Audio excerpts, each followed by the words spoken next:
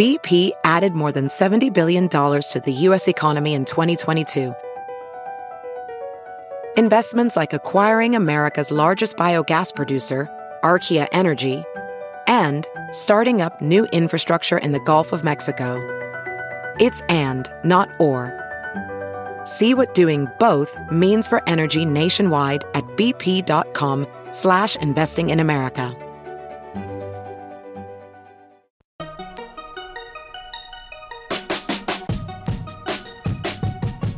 Welcome to the Tech Meme Ride Home for Wednesday, April 11th, 2018. Today, Zuckerberg's back on the hot seat. There's a new Spotify Hulu bundle. Changes might be coming to Gmail. There might be new spectacles in our future, and Uber adds car rental options. Here's what you missed today in the world of tech.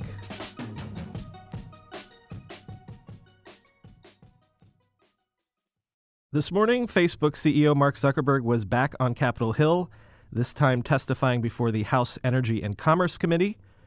A few interesting tidbits from today. Congresswoman Anna Eshoo, who represents Silicon Valley, asked Zuckerberg if any of his own personal data was included in the data sold to malicious third parties. Zuckerberg said yes.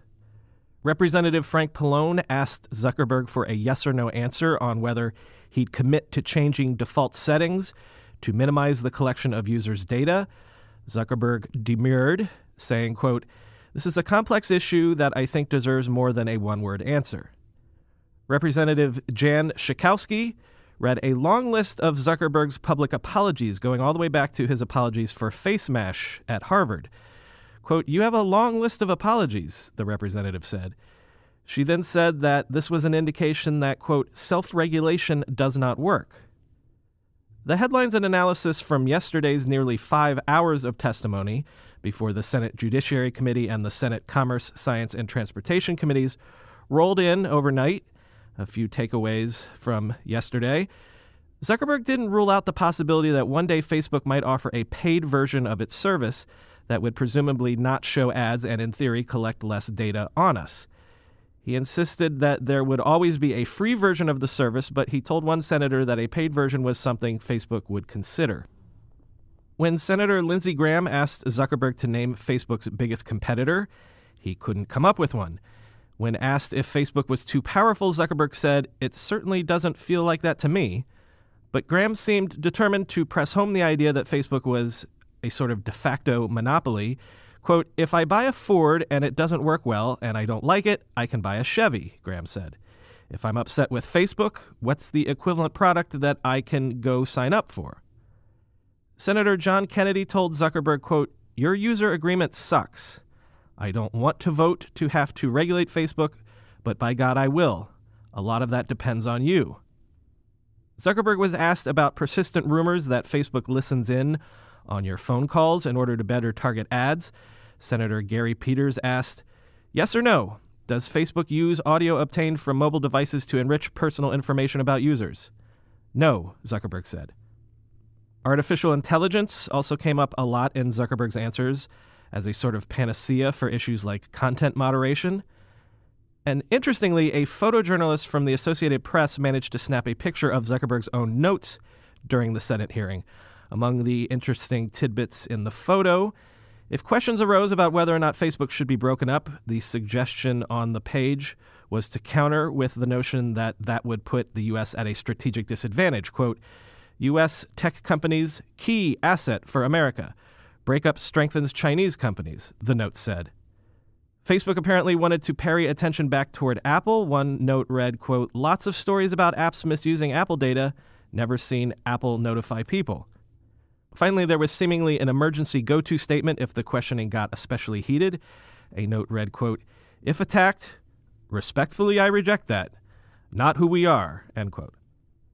As I mentioned yesterday, a lot of senators seemed to be embarrassingly uninformed about what Facebook actually does, or at least how it functions. Senator Orrin Hatch asked Zuckerberg, quote, "How do you sustain a business model in which users don't have to pay for your service?" "Senator, we run ads," Zuckerberg replied. Senator Brian Schatz asked Zuckerberg whether Facebook could see emails he sends on WhatsApp, which Facebook owns, of course. Obviously, though, you don't send emails on WhatsApp, and WhatsApp has long been encrypted.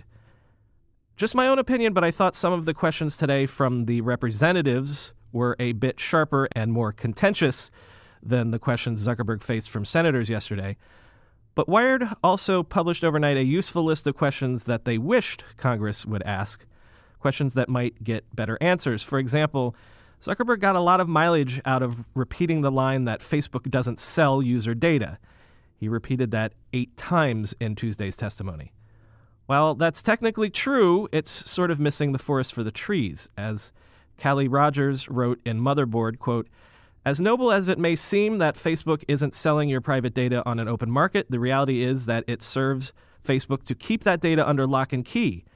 It's valuable, and by not allowing other entities to access it, Facebook can monetize that same data over and over again.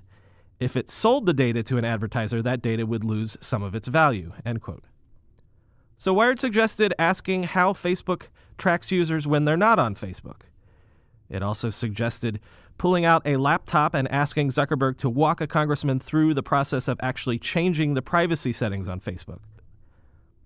And one other interesting side note, The Verge tallied up the amount of campaign contributions Facebook has made to the congressfolk that Zuckerberg has been testifying to these last few days. Over the last 12 years, Facebook has reportedly spent $7 million in campaign contributions.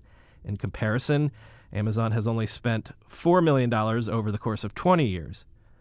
The Verge reports that Facebook has contributed a total of $641,685 to members of Congress that Zuckerberg has been testifying before. The top recipients included Senator Cory Booker, Senator Kamala Harris, and Representative Anna Eshoo, who we mentioned earlier. Booker was the top recipient to the tune of $44,000. Orrin Hatch, the senator who seemed confused by Facebook's business model, was the 6th largest recipient of Facebook campaign contributions, having received $15,000 since 2014. Spotify and Hulu are teaming up with a combined subscription bundle. For $12.99 per month, first Spotify Premium members, but later this summer, every Spotify user will be able to get Hulu's limited commercial streaming service as well as Spotify's streaming music service. By itself, Hulu's limited commercial plan is $7.99 a month, and of course, Spotify is $9.99 a month, so if you sign up for this deal, you'll be saving around $5 a month by bundling them together.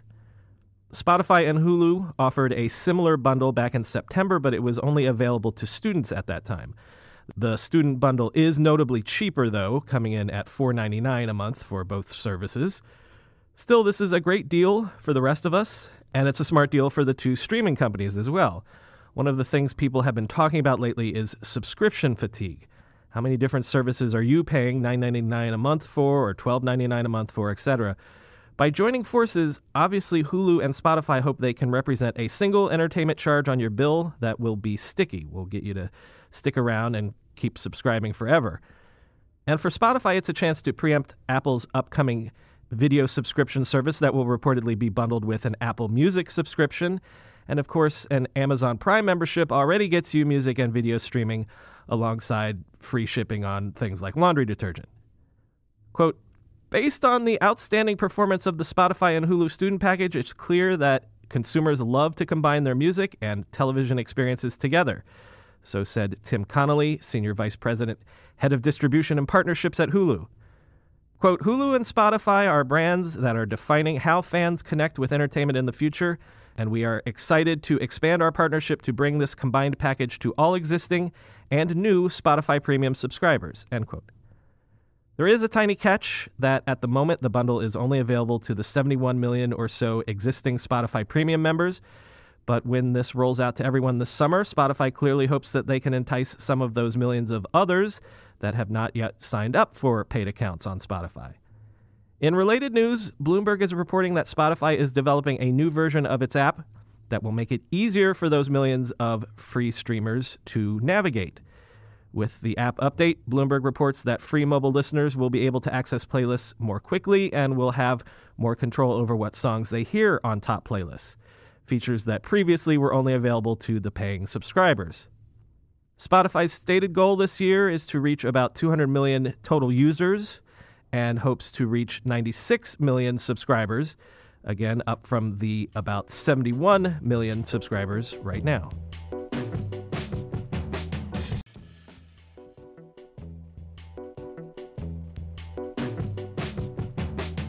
Google has been sending emails to G Suite customers, telling them that a new design for Gmail on the web is in the mail, as it were.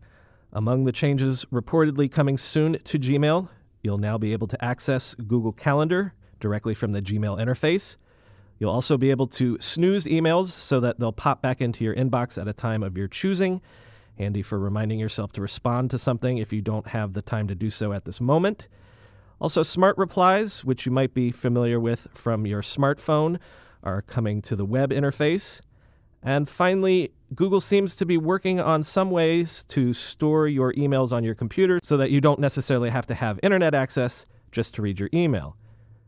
TechCrunch's Romain Delay was contacted by a reader who said he had seen a Google employee using the new design interface on a bus.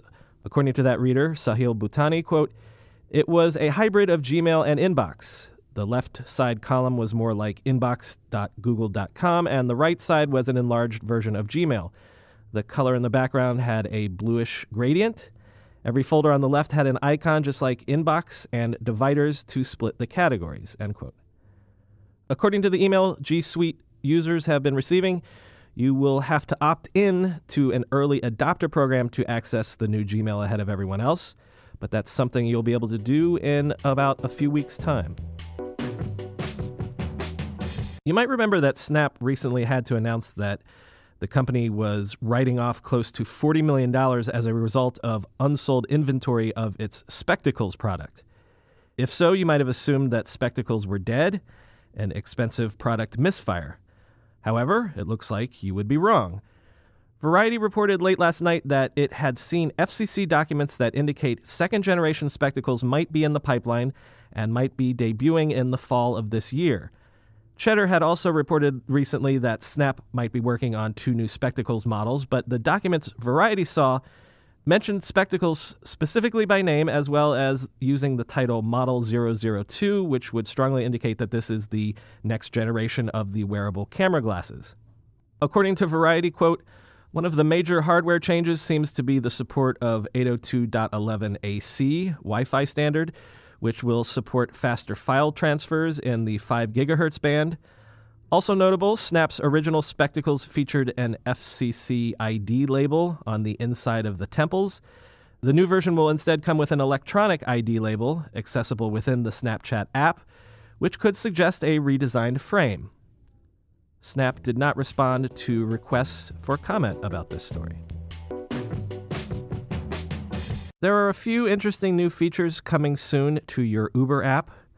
Uber today announced that soon they will be showing you new forms of transportation options, including bike share, public transportation, and even car rental. As for the car rental option in particular, Uber announced a partnership today with Getaround, which lets users rent vehicles from private car owners. This feature will go under the name Uber Rent and will debut later this month in San Francisco. Uber also announced today a partnership with London-based company Masabi, which helps customers book and use public transit over mobile. This comes, of course, after Google has been making efforts to integrate non-traditional transportation options under its brand. On April 9th, if you'll remember, Uber purchased Jump Bikes, the bike-sharing company. At a press event today in Washington, D.C., Uber CEO Dara Khosrowshahi said, quote, "Whether you're using mass transit for your morning commute, taking an e-bike for a midday meeting, using Pool to take a ride home, or renting a car for the weekend, we want Uber to be there with you, and we want to partner with cities to be a part of our solution moving forward." At a separate event earlier this year, Khosrowshahi said, quote, "I want to run the bus system for a city. I want you to be able to take an Uber and get into the subway. Get out and have an Uber waiting for you," end quote. Seems like they're deadly serious about Uber becoming the one name you think of when you think about getting around. That's all for today. I've been your host, Brian McCullough.